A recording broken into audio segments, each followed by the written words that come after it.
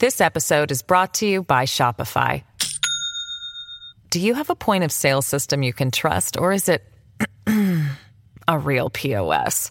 You need Shopify for retail. From accepting payments to managing inventory, Shopify POS has everything you need to sell in person. Go to shopify.com/system, all lowercase, to take your retail business to the next level today. That's shopify.com/system. Hello, everybody. This is Marshall Poe. I'm the editor of the New Books Network. NBN listeners like to read books and buy them. So we thought we'd tell you that right now, our friends at Princeton University Press are having a remarkable site-wide sale. You can get 50% off books, including ebooks and audiobooks, with the code 50, F-I-F-T-Y, at checkout until May 31. You can save some real money on Princeton University Press books. I encourage you to go there and check it out.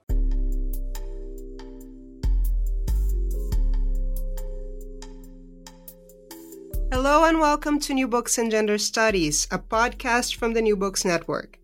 I'm Isabel Machado and I'll be your host for this episode, which I am once again recording from my closet in downtown Memphis.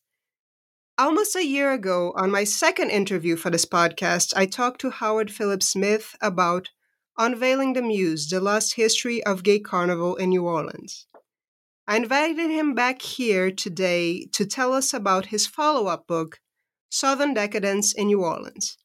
It was co-written with Frank Perez, the president of the LGBT+ Archives Project of Louisiana, and published by the Louisiana State University Press in 2018. Southern Decadence in New Orleans provides the first comprehensive historical look at the other important event in the LGBTQ calendar of the Crescent City. Howard Phillips Smith, welcome back to New Books and Gender Studies. Good to be back. Yes, how and where are you?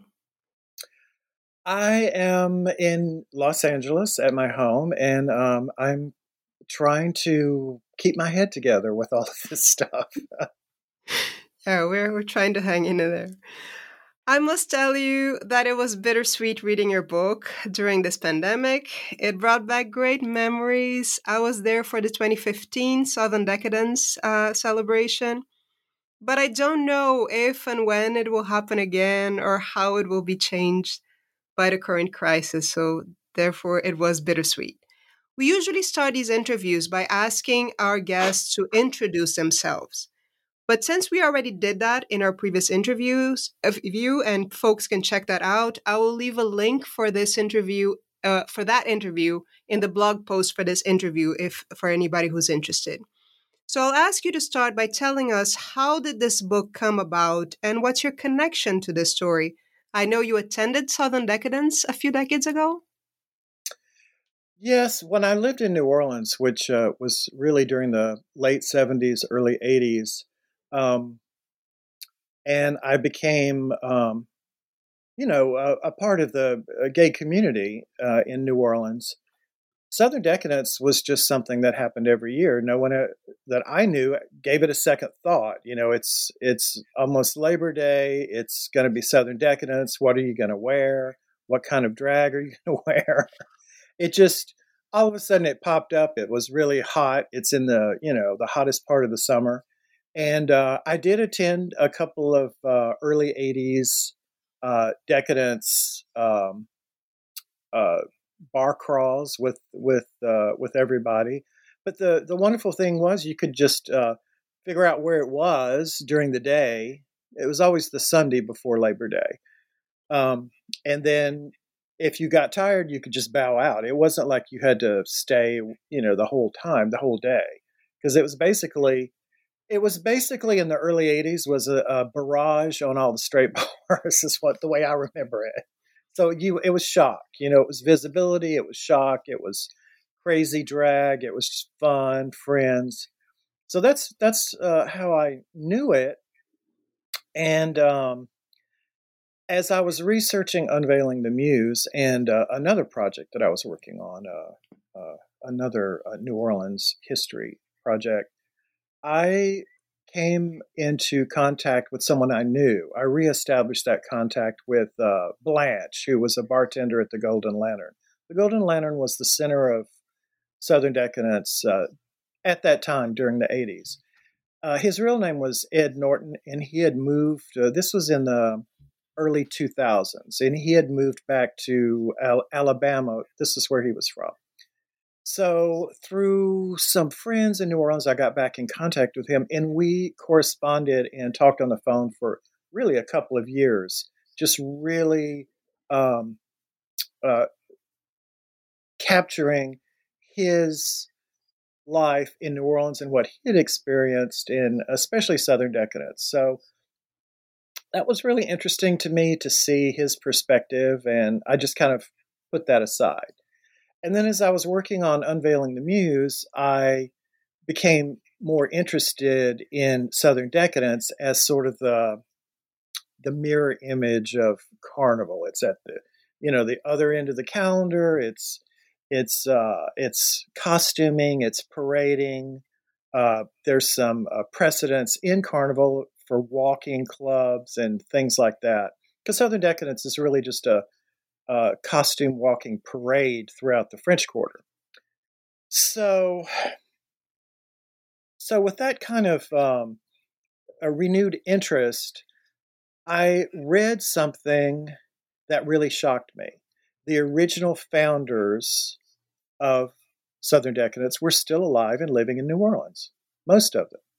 And what my perception of Decadence was a completely gay event. It was just, let's get in drag, let's parade around the French Quarter, let's have a good time. However, the founders of Southern Decadence were gay, straight, black, and white. There were a very mixed group of friends who started the celebration in 1972. So I got in contact with the founders. They lived on Magazine Street, uptown New Orleans. And on one of my research trips to New Orleans, I visited them, and we really clicked. And I saw the potential for writing about this early history. And it just so happened I had a meeting with Frank Perez that same day in the afternoon. So we were talking, and he was researching John Kennedy Toole and his letters at the time. And we were just talking. I just turned to him and I said, Frank, would you be interested in collaborating with me on a Southern Decadence project? I think I can write about the first phase of it, the first decade. And then the 80s and 90s, I think I've got that covered as it segued into this gay celebration. I don't really know what's been happening in the last 20 years, but you have your finger on the pulse. He knew many of the grand marshals of Southern Decadence. This was probably 2015, 2016 that we started talking about this. So I said, could you write about the third phase of Decadence when it really exploded? So that was that was the last puzzle piece. So we felt that we could put together this book with some, accuracy, historic accuracy. And our goal was to really take a snapshot of Decadence for the book. That was 2016. So we wanted to just talk about everything that was happening with Decadence, the parade itself.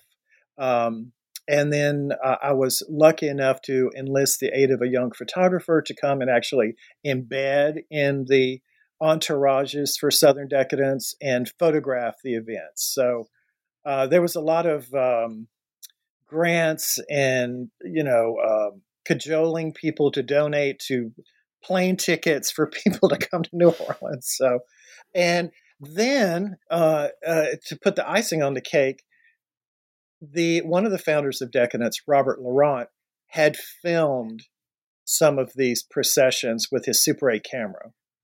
They were in bad shape. So I again had to get grant money to restore these films, which we've done. And luckily, because of a strong collection of Tulane, Maureen Block, who is the so-called mother of Southern Decadence, and other people who were interested in Tulane, we approached Tulane to donate all of their physical items and this restored film of the early decadence to Tulane and establishing the Southern Decadence Archive at Tulane, which happened. So that's kind of the broad sweep of the book. And it's amazing that in the process, right, you created this archive that will be around and folks can check out. That's wonderful. It was much needed, Isabel. I think as people generate items and photographs and posters for the decadence, they need to save it and always think about donating. So I think that's happening, hopefully. That's wonderful. So as you mentioned, there is the book has this frame, right? This snapshot of the 2016 celebration, and in that section, we follow the 4 grand marshals as they prepare and participate in the Sunday big event. We learn about the days of fundraising that lead to the festivities. And I was really impressed by the variety of events, right? We have drag shows and crawfish boils, historical tours, and the Buy a Boy auction. Tell us a bit about this fundraising process. What are they raising funds for? And but first tell folks who might not know it, what is a Grand Marshal? Well, the Grand Marshal is the king or queen of decadence. They are the ruler of decadence. The Grand Marshal is always selected by a previous Grand Marshal. That's written in stone. That's one of the traditions that cannot be broken. So a Grand Marshal designates his or her successor, and then that person, sometimes there's more than one, but they will get together and decide on the theme of decadence and the charities that they will raise money for. So it's really a big deal in New Orleans gay community who is the Grand Marshal, because they are revered, and there's some they're very respected, and so that's very interesting. But the fundraising thing is really a new development. I would say really in the 2000s, Grand Marshals started raising money for basically AIDS charities, but other things, raising money for the LGBTQ plus Archives Project of Louisiana. I know, I got grants from them directly to fund the book. So it's, to restore the film and everything, as I was talking about. So the fundraising is definitely for charitable agencies like No Age, which is the elderly gay senior housing project. So they're really plugged into benefiting the community. Yeah. One thing I forgot to ask you earlier, because again, folks listening to this might not know Southern Decadence. Give us a picture of the scope of this thing, how many people attend, and the economic impact of the festivities today. Well, at least until last year. Yeah, for the past, I would say for the past 10 years, it has been a huge, huge deal. 10, 15 years. Hundreds of thousands of, it's a worldwide destination now. Hundreds of thousands of primarily gay men come to the city, rent hotel rooms, go to the restaurants, and participate, by viewing the parade on the Sunday. Now, originally, it was just the Sunday walking parade, but now it's a whole week of festivity. So you really need to get to New Orleans a week before the Sunday, and then there's all of these bar-sponsored block parties and different. There's a Friday night drag show. This is a tradition now at the Golden Lantern. So there's the scope of what it is builds up. The momentum builds up with these different events during the week, and then on Sunday is the big parade, which goes through the French Quarter. Mm-hmm. Yeah, economic impact, millions of dollars, millions. This is the great statistic that I learned. Carnival is the number one money generator for New Orleans, but there's growing statistical proof that decadence may be the second largest for the city. Yes. Wow. Which is mind blowing. Yes. But it's important. Absolutely, and it's even cooler to see that when we learn, as we're gonna see how did this thing start, right? But before you tell us how the celebration began here in the book, you discussed the origins, and this is a section I found really interesting, and the meaning of the word decadence, and more specifically, Southern decadence. Can you tell us about that and explain the Tennessee Williams connection? What is Southern decadence? Southern decadence is a really slippery term because it can be pejorative, it could be nuanced. Decadence in itself is, like, oh, they're ruined, the ruin of something. So, as in my mind, as the South was defeated in the Civil War, there is this odd kind of flavor that people reference about the South going through this ruin, like the plantations are in ruin, and then it's just this sort of march toward ruin and self-indulgence, so that's kind of where people understand it today. And there's all these it's almost a cliche reference. You go, oh, it's Southern Gothic, it's Southern decadence, it's this, kind of wallowing in amusement, this type of thing. That's one take on it. But another take is, it's this sort of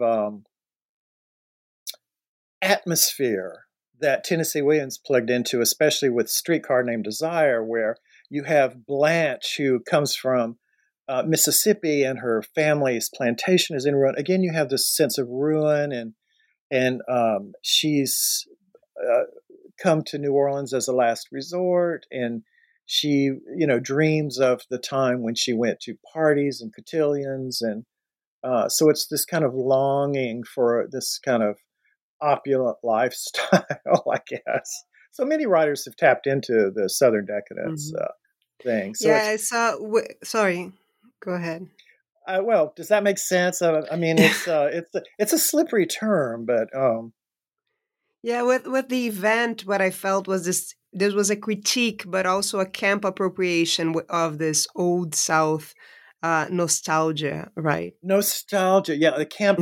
In fact, the person who really named the whole thing, the Southern decadence, Robert Laurent, it did use it as sort of a critique in camp. So I think that's a good way to encapsulate it.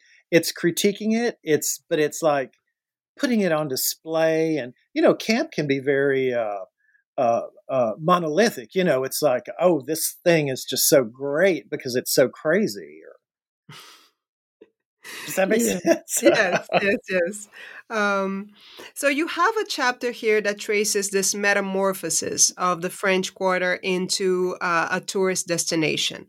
And you show the role of gay men in that process. We talked a bit about New Orleans being a gay mecca in the early to mid 20th century in our previous interview.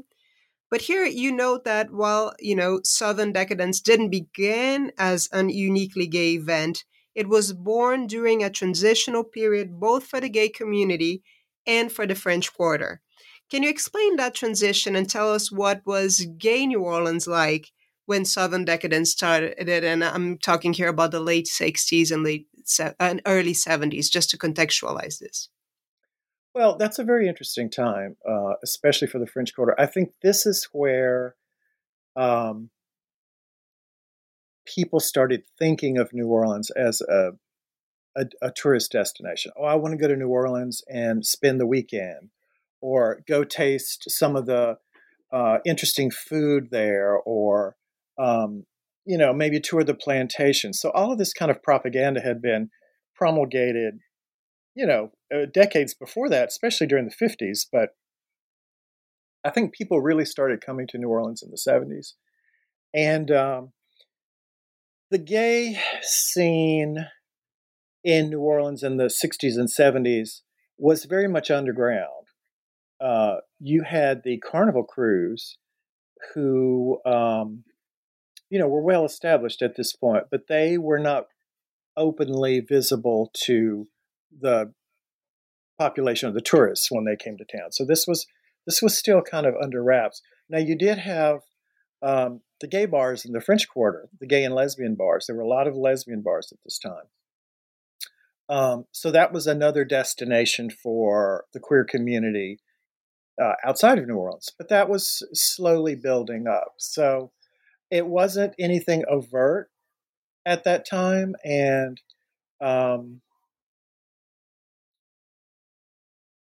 at the time that Southern Decadence had started, there was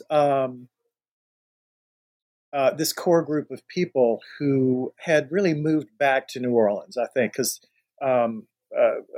guys from Lafayette, from Baton Rouge, even from Chicago and New York, they came back to New Orleans. They were very close friends, and so they started doing, bar hopping and playing cards and that type of thing. So that's kind of how Decadence got started.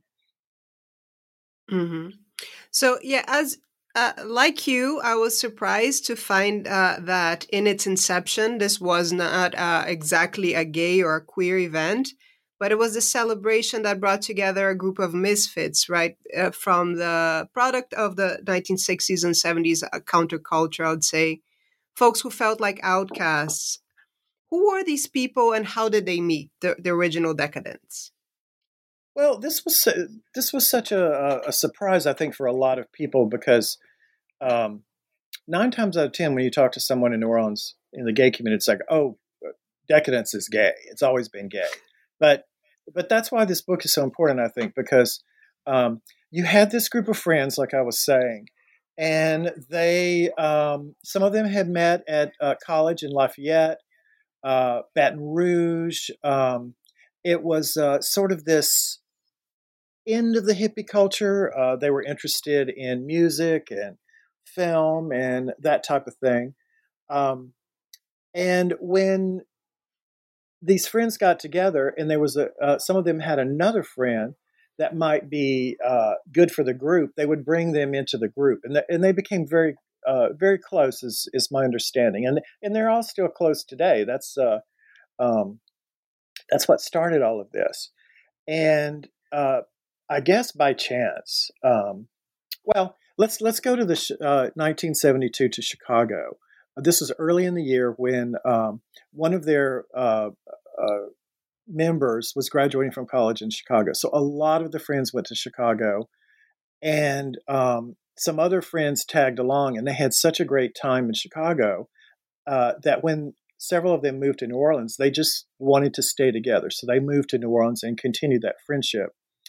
And they would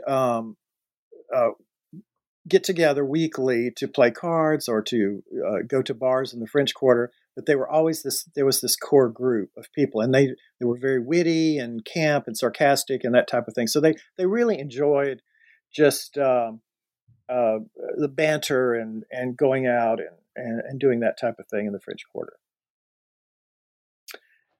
And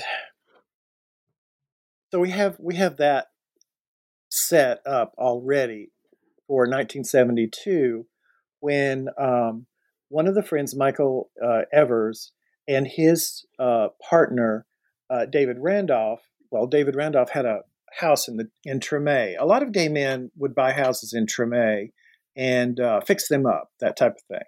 So they moved in together in Treme, and David Randolph's father died. He had a business up north, so he had to go take care of that. So Michael Evers said, well, let's all get together. Let's throw a party at Belle Reve, is what they call their house, of course, with the Tennessee Williams connection. So they did. They threw this party, and Robert Laurent did this really great invitation and sent it out to their core friends. And so they got together, and there was a garden out back, and it was very private. So they could, play music and drink and do drugs and that type of thing.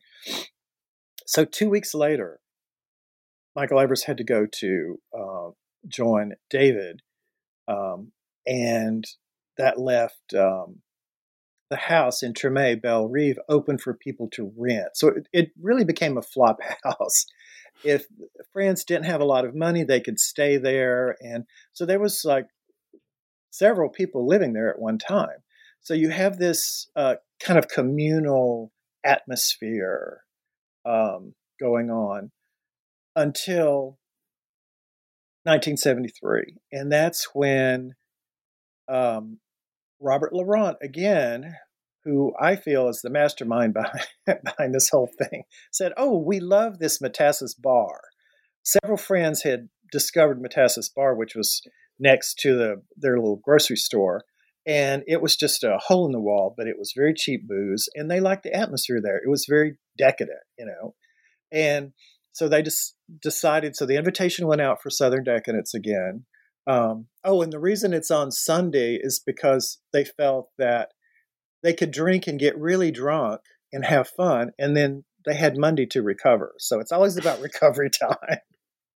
So he said, "Well, let's get in costume. What do you guys think about getting in costume and going to the bar, and then let's all walk back to Belle Rive and have our party?" So they started doing that, and that was a big success. And I don't think there were a lot of drag queens at this point. They were still just kind of, and here's the kind of fun thing. Even the straight men in the group would just put on a dress and just kind of walk around, just in any kind of costume. So it was all about costume. So 1974, when the invitations went out for Southern Decadence, Frederick Wright, this friend of theirs, whom they all adored, was named Grand Marshal. Well, this was news to Frederick Wright. He said, "Oh my God, what is this Grand Marshal? I don't know what this is." So they said, "Well, you're the guy. You're going to lead the parade and everything." So he took this and just ran with it, with costume, and you have to have the whistle. That's the start of the whistle blowing to start the Decadence Parade. And, each year a new Grand Marshal would be chosen. And probably by 74, 75, David Randolph sold Belle Rive. So that was out. That was no longer the destination. And the party became the parade. So they would meet at Metaxas and then just do bar hopping for the rest of the day. And by that time, 75, both Fred Wright and Jerome, Miss Pickle was the Grand Marshal in 75. There were a lot of drag queens associated with Southern Decadence. So, and again, the Grand Marshal determined the route that would be taken, which bars to visit throughout the day. Yeah, that was something that I enjoyed as you were talking about costuming and all that, because as you know, I'm really interested in the material culture of celebrations. Mm-hmm. So this idea of the costumes and clothes as a form of defiance, there are a couple of examples that I found really interesting. First is that, of course, except for Fat Tuesday or Shrove Tuesday, it was illegal, right, to appear in drag in the streets of New Orleans by that time. And I learned here that the first Grand Marshal was a Black gay man parading as Uncle Sam, that I loved. And yes. But a side note, I love that invitation. And I'll try to add it to the blog post so that folks can see it as well. I'll ask you the invitation. Yes. The invitations, we're very lucky that Robert and his friends saved all of these invitations. They're just incredible documents, just how this whole thing came about and what the people saw. I mean, it's a way to get people excited. These invitations were so camp and so fun. For example, Miss Pickle's invitation was Chris Owens, who is a Bourbon Street entertainer, was standing on top of the Superdome. That was the year the Superdome opened. So she's like a, burlesque Godzilla on top of the Superdome. That was the invitation. But then Jerome said, oh, well, I've got to go in drag as Chris Owens. So he was Chris Owens in drag as the Grand Marshal. But from our perspective, it's just, you don't get the impact like you were saying. Like, this was daring to be out in the streets in drag during the day. Mm-hmm. This isn't drag in a bar. And it's not Mardi Gras. You're not in drag performing at a bar, which, that's pretty okay. You could get away with it. There were drag bars. That was entertainment. But this was like transgression in the street, visible to the public. So the police didn't know what to think of this. I think they were just shocked. So they didn't do anything. But this was chipping away at this Jim Crow, immoral presentation, your gender presentation in public. This was chipping away at it because straight men were wearing dresses, and one guy went as Indira Gandhi. I mean, it's just so camp, so fun. They were having fun. They knew it was fun. Mm-hmm. But not everybody was on board, right? In 1977, the religious conservatives already started protesting. How was that? Well, they kept going. They just kept going. I think anytime you're visible like that, transgressive visibility, you're going to have the religious right coming out for you. So I think it wasn't coordinated. It wasn't powerful enough to do anything at that time. But I think because this was just right? It's already as early as 1977. Folks are already starting to complain about. 77 was was Anita Bryant. There was a big backlash. So anything like that. So I'm just thinking that since this was such this was not an easy target. The Southern Decadence walking parade at this time was not an easy target because the route was always different. Mm-hmm. So they didn't really know where the parade was going to be. So it was really hard to coordinate a lot of people to protest. So that was the strength of this kind of guerrilla parading at this point. Do you see what I mean? Yeah. So you talk then about the process of the gaying of decadence, and you have here 1980 as an important turning point. The original founders start withdrawing from the organization, and they're being replaced by this rising gay and lesbian community. How did that happen? And I'm interested in learning a little bit more about how drag becomes central to the parade's identity. Yeah, this is so interesting. I've been thinking about this. I was especially interested in why gay visibility was really powerful during the 80s. And I think the Southern Decadence had something to do with it. I think that really spurred a lot of people who, off and on participated in Southern Decadence to come out of the closet and be more visible during the year. So let's look at 1980. 1980 was huge for Southern Decadence. I don't have the official number for the participants, but it was hundreds. People got the invitation, they invited their friends, so it had really built up this momentum. Tom Tippin was the Grand Marshal. He's the brother of Maureen Bloch, and he's straight, and he he had a costume. He was the King of Id from the cartoon strip, and everyone met at Matas's bar, and they were he was leading them around the French Quarter. They ended up at Jackson Square. Now, this is when part of the group wanted to go to Frenchmen Street, and then part of the group wanted to go with the Grand Marshal to some of the Decatur Street bars, some of the strip bars. So there was a big fight, let's say. There was a big argument, and most of the people went to Frenchmen Street, and the Grand Marshal was left kind of holding the bag. So it left a sour taste in their mouth. So the next year, they just didn't want to participate in Southern Decadence anymore. It's like that that whole energy had dissipated with with the schism, let's say, in 1980, and some of the core people had moved uptown. Maureen had started teaching at Tulane. Robert Laurent had an accident, so he was in the hospital. It's like they couldn't participate it's almost by chance. Fate decreed that they sort of focus more on their personal lives instead of so much energy to Southern Decadence.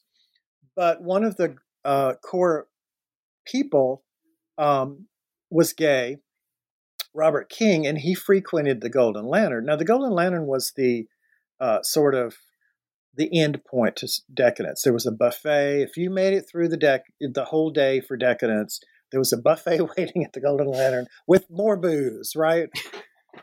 So he talked to some of his friends at the Golden Lantern and said, let's keep going with this. So the first couple of years in the 80s it went back to being a very small affair.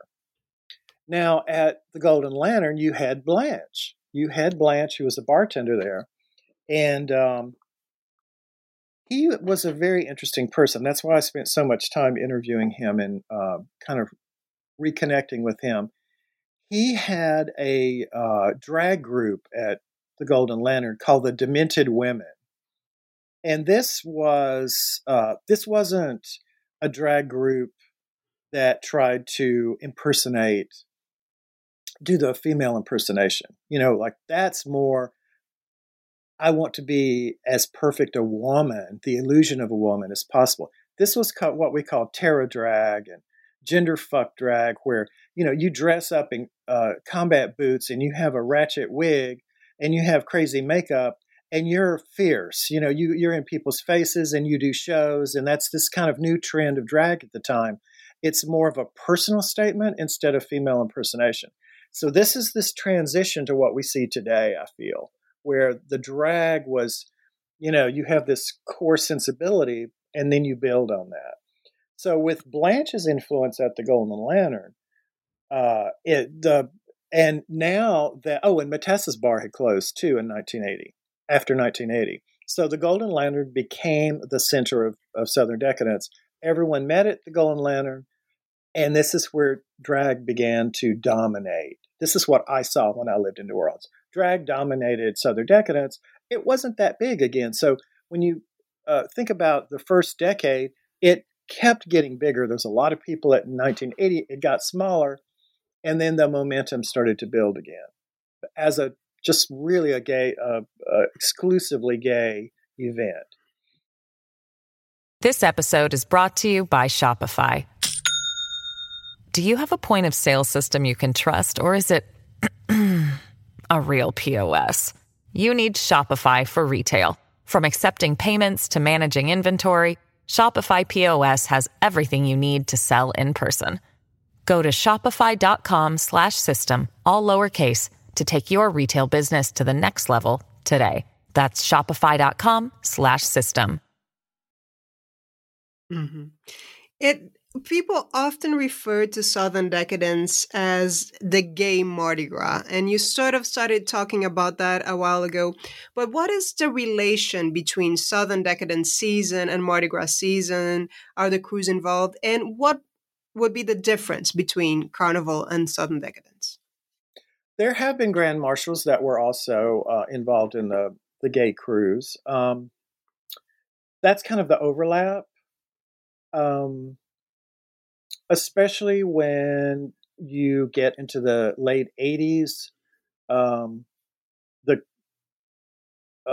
think there was more of an overlap with just people attending Southern Decadence. I know one of the Grand Marshals, Michael Hickerson, in the mid-80s was heavily involved in gay crews. And he was a black man who tried to start a gay crew in the 80s And he succeeded in the 90s. But he was involved with Amun-Ra. He was very important. So that's kind of the connection. But it's it's the other end of the calendar,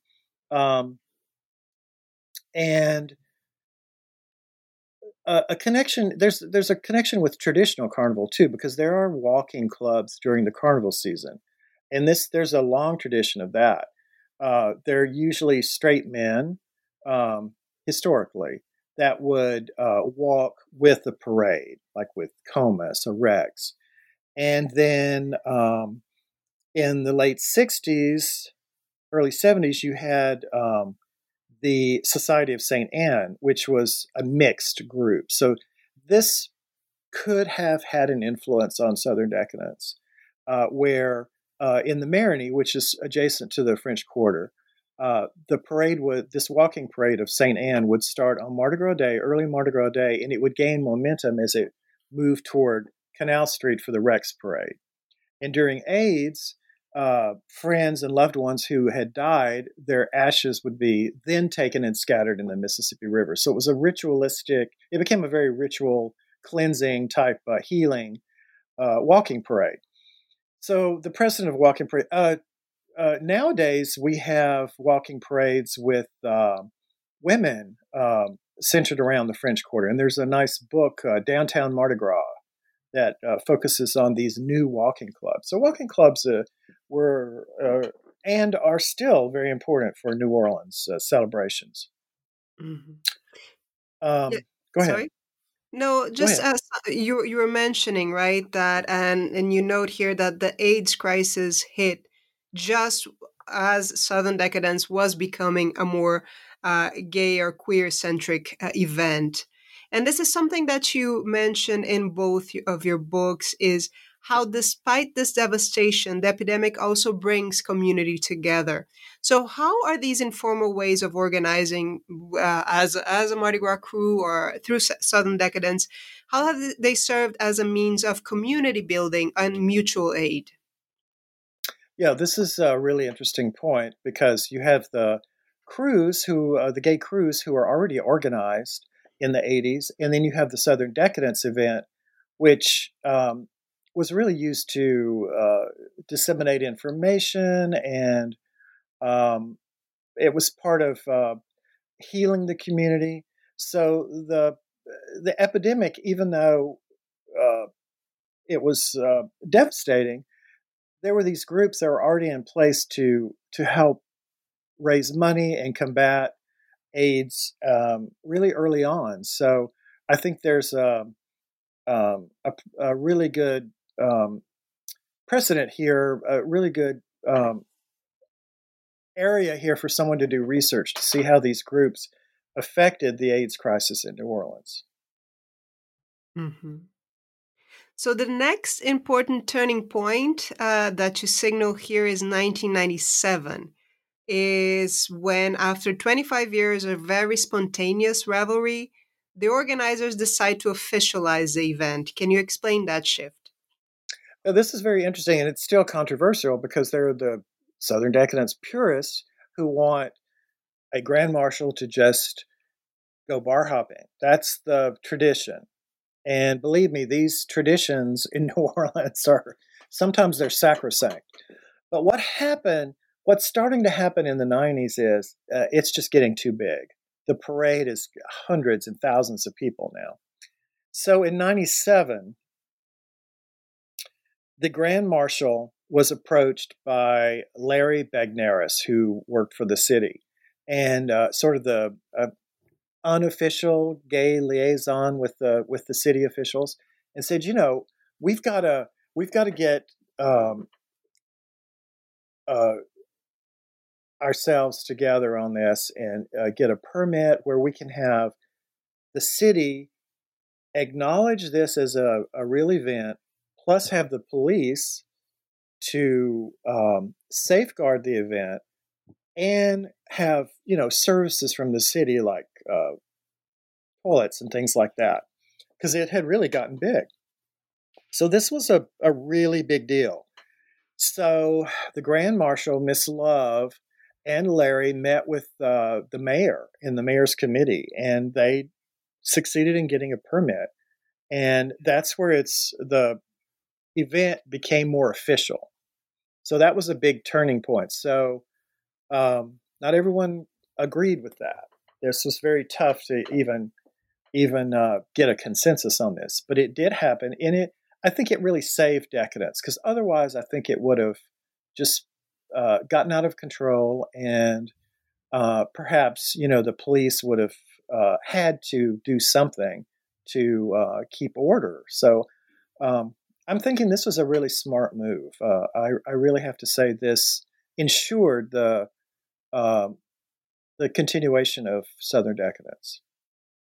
Yeah, but the attacks from the religious groups also increased in that period, right? There were all these scandals going on. Can you tell us about that? Yeah, let me just mention that another factor in the 90s that that helped to explode Southern Decadence was the internet. Yes. Sometimes we don't think about how important this has been in disseminating all of this information. A key persons involved in Decadence were Rip and Marcia Naquin Delane. Now, they published the Ambush magazine, which was a queer community magazine, very successful in New Orleans.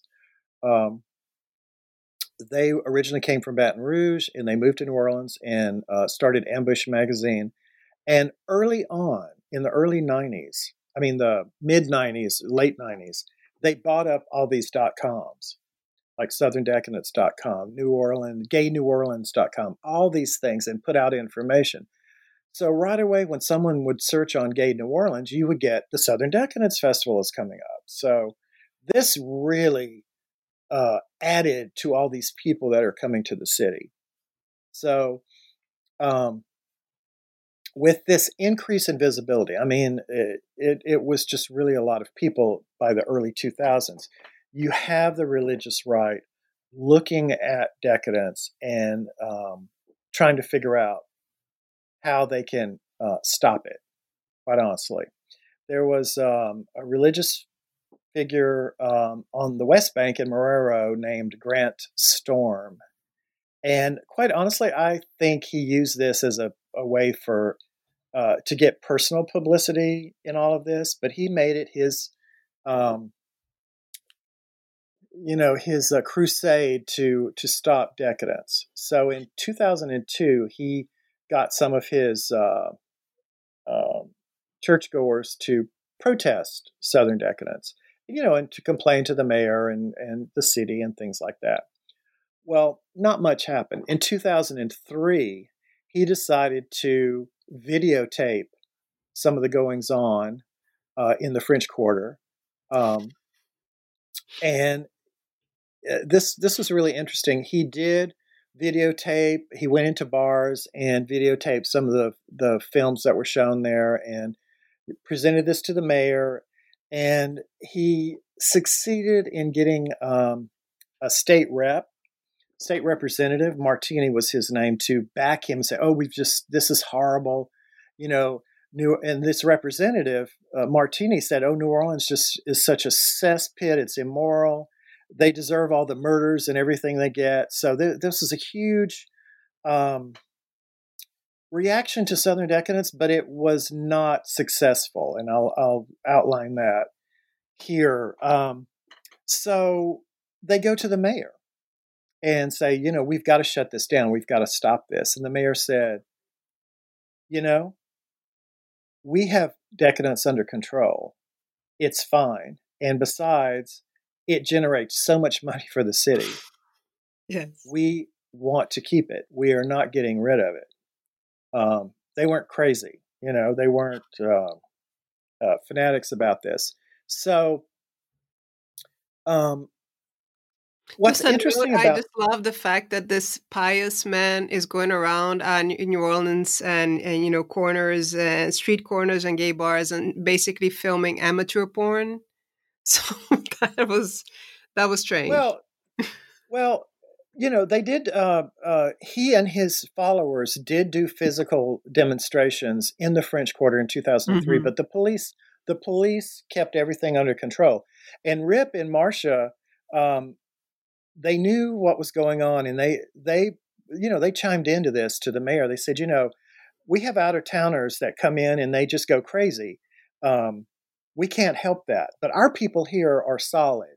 We have no problems with them. So they formed a vigilante group of gay guys that would go around. They were in T-shirts. They were designated as a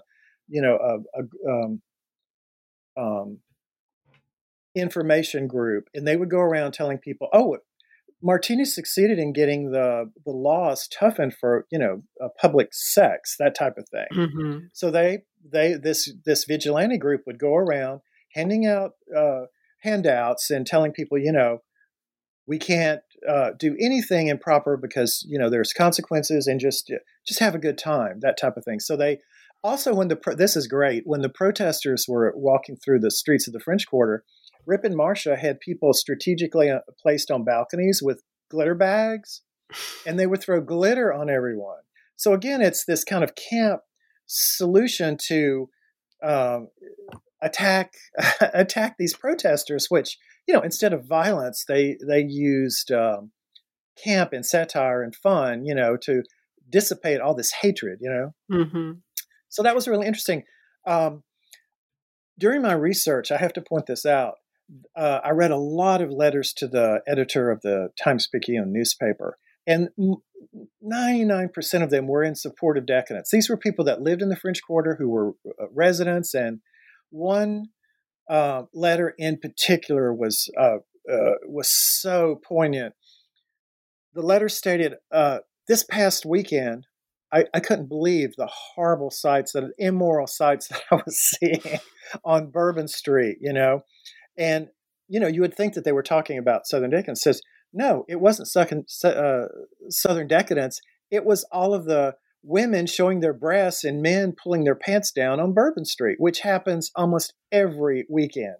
He said, why aren't you focusing on this, which happens all the time, instead of 2 or 3 days of the year when everyone knows that Southern decadence and gay men are acting decadently? So, there's a hypocrisy, homophobia. They really called it out. So the community supported Southern decadence too. So I really have to point that out, which, enabled the mayor to just say, no, we have to, we want to keep this. But, it has to be with the permit and everything. Yeah. So the permit, I think, with this attack on the religious right, with the city involvement, helped to save Southern decadence. Yeah. So the future of Southern decadence is, of course, uncertain, just as our future, everyone's future is right now. But what would you say is the role or the importance of Southern decadence today for the city of New Orleans? Well, decadence is a way for the queer community in New Orleans to express itself. It is the gay Mardi Gras. It in the absence of lesbian bars, there aren't any lesbian bars anymore, and there used to be a lot. Now the lesbians are participating in decadence with some of their own events. So I think that Southern decadence might be a destination for the lesbian community. It's already happening. There's like decadence, they're calling it. So I'm really excited about that. I think there was even a transgender grand marshal recently. So I think there's room for the transgender community. I think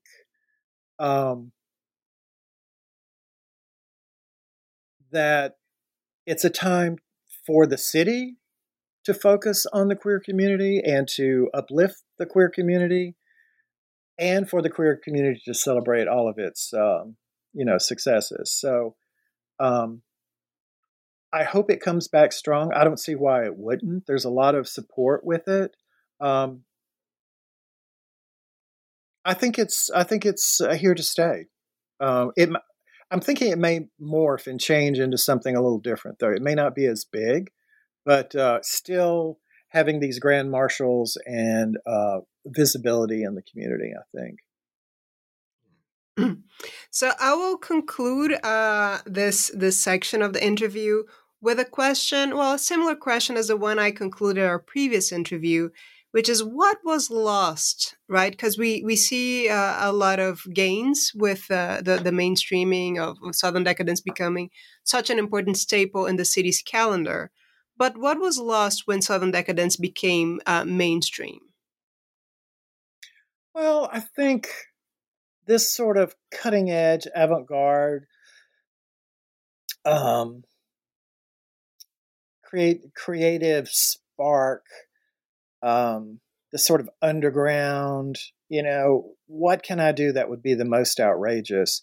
It's definitely more homogenized. I mean, the costumes are, they're more carnivalesque. I think maybe this creative spark, I think that's why some of the traditionalists like this sort of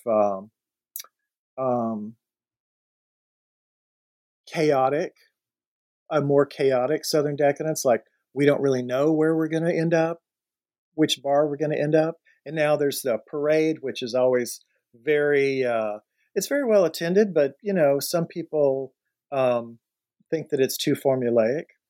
I'm being very critical. I think it's fantastic, but I think that maybe some of this, if we can resurrect some of this cutting edge ideas for decadence, I think that would serve it well. Well, before we go, can you tell us about your new upcoming book and when can we expect it? I'm looking forward to that.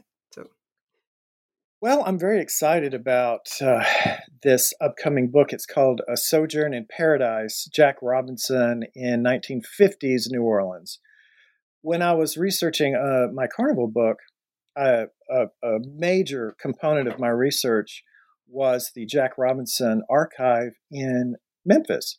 And this was a photographer who lived in New Orleans in the late 40s, early 50s, was part of the underground artistic culture of that time, including the gay culture.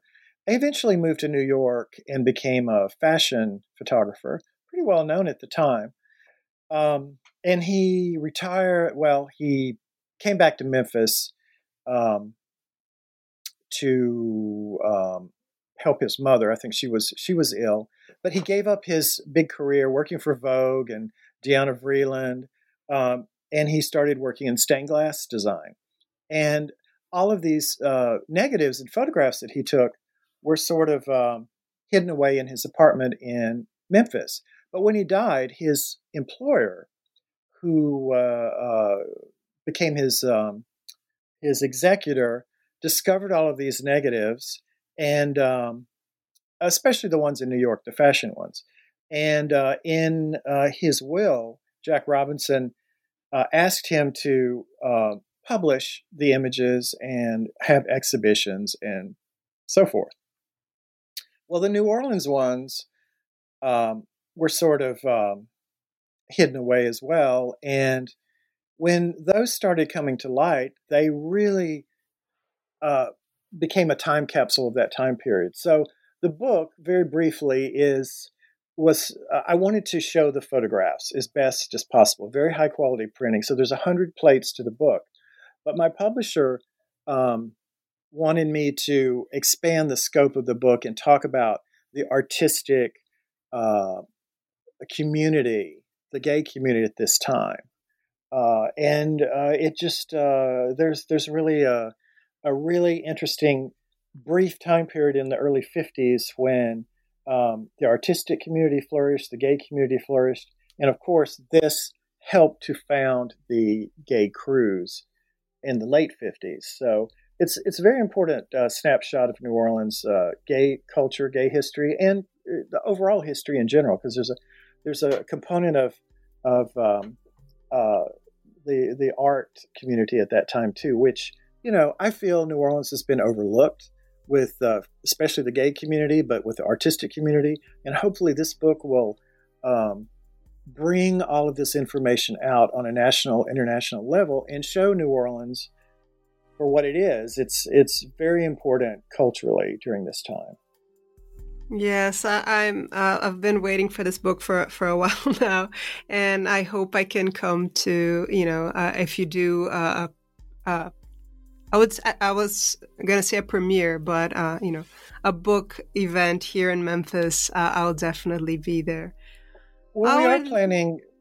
Yes, we are planning at the archive, but of course it's postponed. I just wanted to.